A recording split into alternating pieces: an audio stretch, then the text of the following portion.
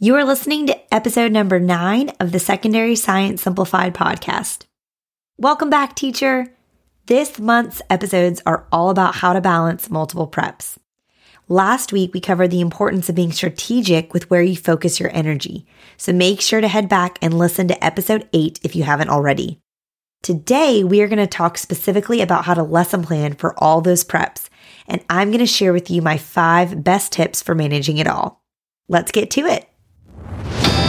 This is Secondary Science Simplified, a podcast for secondary science teachers who want to engage their students and simplify their lives.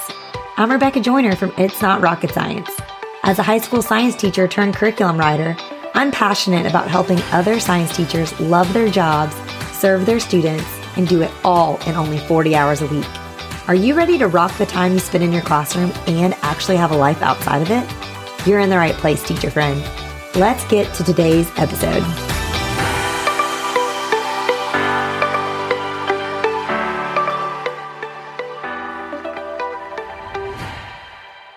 Let me start by saying Happy Valentine's Day.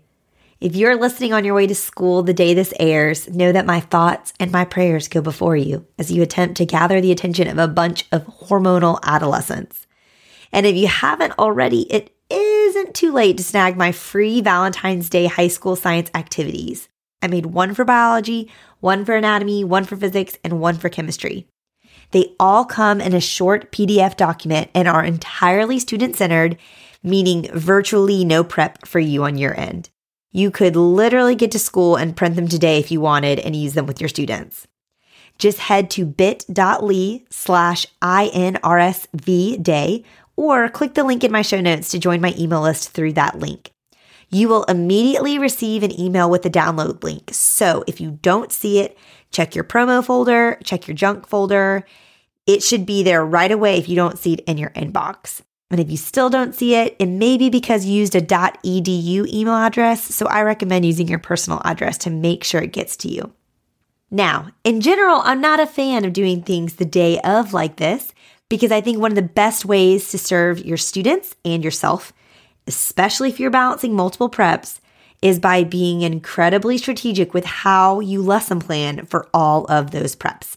So today, I'm going to share with you my 5 best tips for lesson planning when you have 3 or more preps to help you do that. So first, batch lesson plan. This is so important, which is why I put it first. All of the other tips I'm going to share with you are really only possible if you are doing this first. And so what I mean by batching is doing a lot of the same thing at once. And particularly with lesson planning, I like to batch lesson plan an entire unit of lessons at one time. Why? One, it is so much faster to do it this way.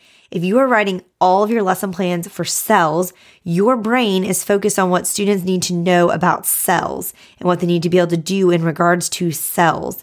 And it allows you to be faster and also more efficient. Secondly, and I think most importantly, it better aligns all of the resources you're using with your students. When you batch lesson plan an entire unit at once, you're really able to look at the whole picture of the unit from where you start all the way to where you're going. And you can really make sure that everything you're doing with students aligns and makes sense and sequence and builds and scaffolds upon the things you've been doing. As opposed to when you're just kind of making a few days at a time, you just cannot do that as well. So I highly recommend batch lesson planning. And again, doing a whole unit at once. Be decisive now. This is the hardest part about batch lesson planning because it's hard to want to commit to a lesson when you're like, well, we'll just have to see how this one goes before we can know what we can do this week. Or I'm just not quite sure. I found this lab online, but I just don't know if I want to do it or yada, yada, yada. Be decisive now. Be reflective later. Make the decisions and stick with them for this first year while you're balancing all these preps. And then be reflective after the unit of, okay, what worked, what didn't, what majorly needs to be changed next year. And take note of that. And then you can make those edits in the next future years where you'll be teaching these courses. So first, it's batch lesson planning. Second, if you batch lesson plan, then you can stagger big labs, projects, and tests that you're having in all of your different courses. When you are able to stagger your scheduling of big labs that require a lot of prep work for you on the front end, or maybe space in your classroom you don't have of all of the lab prep, or you can stagger projects you're going to have to grade, which take a lot of time, or tests you're going to have to grade that take a lot of time, it makes all of the difference. And don't worry, we're going to talk more about grading for all of the preps in next week's episode, so stay tuned for that. But I love to get a big old desk calendar and I put it flat on my desk. My laptop basically sits on top of it when I'm in school, and I color code by class the big things that are coming. And so that way I can make sure there isn't overlap. And again, this is only possible when you're batch lesson planning. So I'll link in the show notes a really simple desk calendar that I love that allows me to look at the whole month at once. And then I'm also going to link just my favorite erasable pens. This allows you to still color code by class, but also erase and make changes when you need to shift things. And that's the beauty of batching and committing to a unit's worth of lesson plans. It's so much easier if the pacing doesn't go how you expect to make changes when you already have some things set into place. So for example, if a lesson goes a lot faster than you anticipated, you already know what's coming tomorrow. So you can go ahead and push forward if you want. Or if a lesson plan goes more slowly than you anticipated, all you have to do then is inch everything back a day. And it just doesn't become this whole big ordeal of never knowing what's next. You can really look at the unit as a whole, which I love doing. Okay, my third tip for how to manage lesson planning for all of the preps is to make your lessons as student-centered as possible. The more the emphasis is on your students rather than you in your lessons, the better. If you missed it, I want you to head back to episode 7 where I interviewed Skipper Coates from The Real Miss Frizzle, because she shares super simple and practical strategies for taking one-dimensional teacher-centered lessons that we all have and up-leveling them to make them three-dimensional and thus more student-centered. Because here's the deal. I have personally found that student-centered lessons, 1, retain my energy much better because it's not all on me. 2, they allow my students to retain the content better and the skills that I want them to achieve. And 3, they can actually be a lot easier for me from a planning perspective, because often I found if a lesson is more student-centered, I end up making the lesson plan a lot simpler for the sake of my students. As opposed to, I would never give my students a really complicated lab and just send them off to do it on their own. And those types of labs require a lot of prep. I make the lessons a lot simpler when I'm expecting students to be the ones essentially running the lessons. If you're looking for more specific examples of student-centered activities, stay tuned. I'm going to share more examples in an upcoming episode in March. But I promise you, the more student-centered your lessons are, the faster you can often make your lesson plans. And again, you're going to be engaging your students better than when you're writing teacher-centered lesson plans. My fourth tip for managing lesson planning is to make copies only once a week, and really preferably as few times as possible, maybe once a month if you're really batch lesson planning by unit. We all know the anxiety of being stuck in traffic on the way to school, knowing you still need to print copies for that day, or the stress of trying to run to the copier between classes for the next class's materials, only to get stuck behind the lit teacher who's making 30 copies of a short story that's 40 pages long. Or maybe you know the rage that I have personally felt that fills you when you do take the time to get up early and get to school at the crack of dawn to make your copies, only to find out when you get there that it takes 20 minutes for the printer to warm up and turn on, and or that the toner is empty and the school office manager needs to order more. Or maybe they have toner, but there's only one person in the building who's authorized to change it out and they aren't in school yet, whatever it may be. Not speaking from personal experience or anything if you can't tell. But here's the deal. If you're batching, you can totally do all of your copies by unit, and it saves all of the headaches from all of those examples I just shared with you. Now, if that freaks you out to make all your copies for one unit at once, because you're like, I just cannot commit to that, remember, I really think it's important to be decisive now and reflective later, but you can still chunk it up a little bit smaller and do copies weekly as opposed to by units. I don't know about you, but my units tend to be anywhere from 3 to 8 weeks, depending on how dense they are. So you can chunk it up weekly if that feels better to you. Just pick one afternoon, and that's your afternoon that you stay and you make your copies and you knock them out while you catch up on grading or something like that. And this is one reason I really love using a packet organizational strategy when I'm batch lesson planning for an entire unit.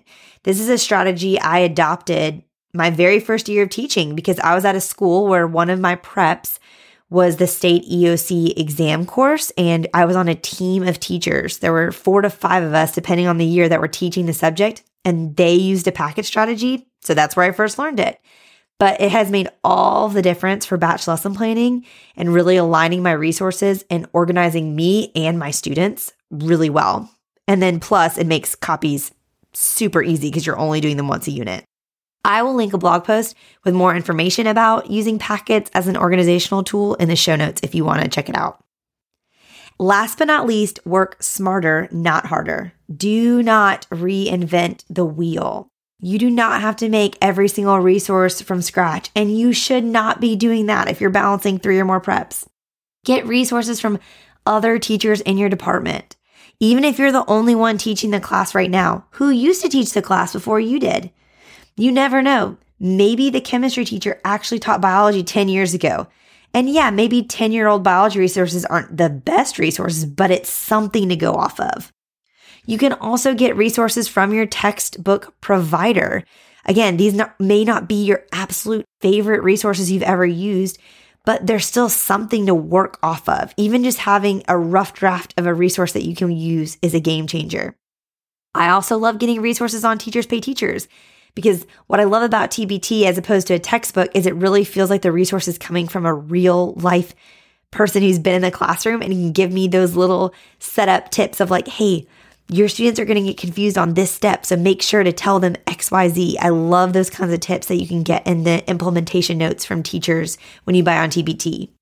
And then a fourth place I love to get resources from is social media groups like Facebook teacher groups. We will talk more about using Facebook teacher groups with the guests I'm interviewing for episode 11, but these groups can just be such a great resources. So I want you to stay tuned to hear more about how you can use those as well. And again, yes, these won't be as perfect as if you had made all of the resources from scratch yourself, but the goal here is not perfection. It's just not possible when you're balancing 3 or more preps. The goal here is to do your job so that you can do your best to love your students. And so that comes with just managing lesson plans. And I hope these 5 tips help you to do that. And I'm going to keep saying this every episode all month long, but it's because it's so important that you hear me. When you have 3 or more preps on your plate, you cannot possibly do it all perfectly. And that's okay. Being a great teacher is much more about loving your students where they are and being passionate about your content than it is about having the most well-written and executed lesson plans. But I do hope that these tips help you get started with being more strategic with how you're lesson planning for all of your preps. And stay tuned because in next week's episode, we are going to talk specifically about managing all that you have to grade when you're balancing 3 or more preps. Thank you for listening today. If you enjoyed the show, be sure to follow so you never miss an episode. Leave a review and tell all your science teacher friends so they can listen along with us too. And like I mentioned at the start of the show, it is not too late to grab those 4 fun, free high school science activities that you can use for Valentine's Day. Why not continue spreading the love this month with your students even after the 14th? You can snag these at bit.ly/INRSVday or by clicking the link in the show notes. All right, teacher friends, that wraps up today's episode.